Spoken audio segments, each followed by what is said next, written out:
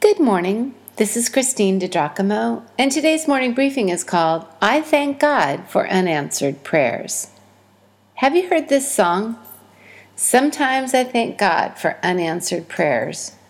Remember when you're talking to the man upstairs that just because he doesn't answer doesn't mean he don't care. Some of God's greatest gifts are unanswered prayers. Not really sure why it makes it more country to use bad grammar, but do the lyrics of Garth Brooks' Message have any merit? It depends. I believe that God hears all of our prayers, and I believe He answers them too. Not always the way we want or when we want.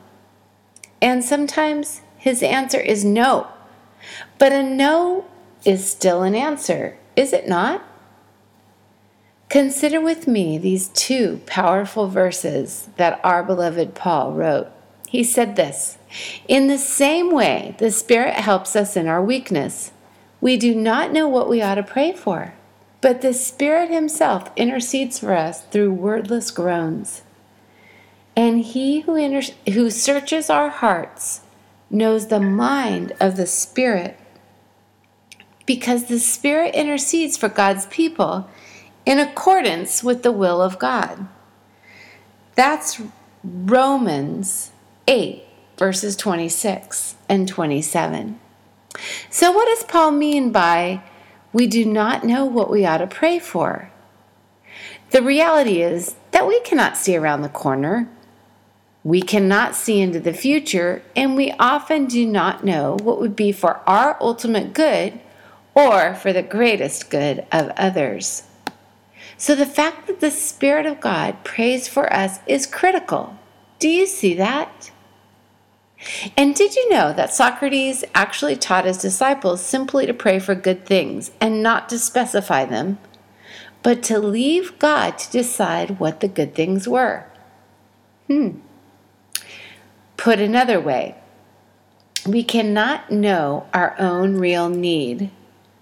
With our finite minds, we cannot grasp the plans of our infinite God. For my thoughts are not your thoughts, neither are your ways my ways, declares the Lord. For as the heavens are higher than the earth, so are my ways higher than your ways, and my thoughts than your thoughts.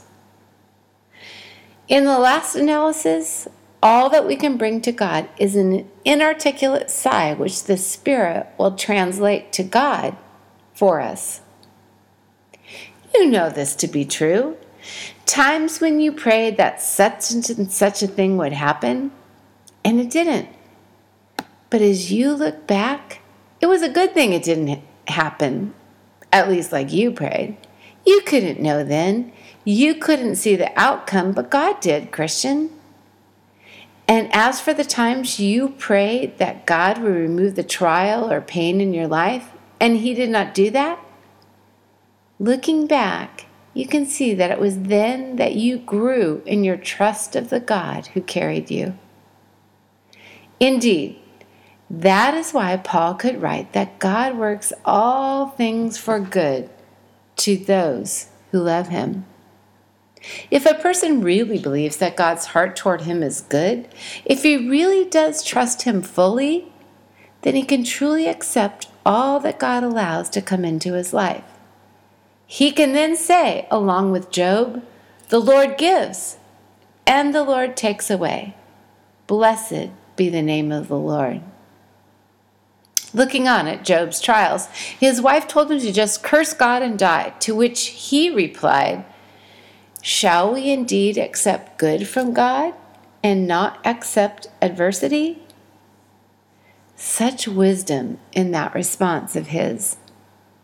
You know, the Stoic believed that nothing could happen to a man which did not come from God and which was not part of God's plan for him.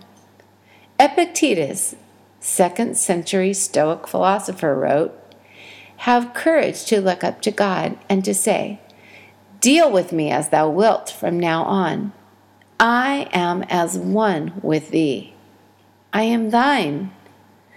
I flinch from nothing so long as thou think that it is good. Lead me where thou wilt. Put on me what raiment thou wilt. Wouldst thou have me hold office or eschew it, stay or flee, be rich or poor? For this I will defend thee before men. How about you? Do you pray for simple things? Or do you tell God every jot and tittle you want Him to do and bring to pass for you? Or do you trust your way to Him, knowing that His heart toward you is always good?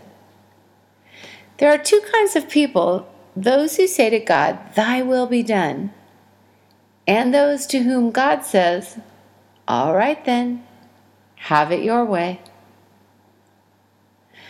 Oh, I am so glad that we can entrust ourselves to the God who knows, who sees, not just now, but in the age to come, and who loves us more than we will ever be able to understand.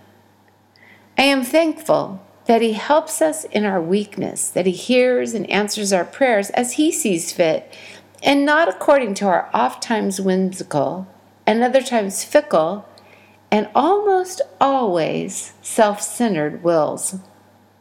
Yes, I thank God for unanswered prayers.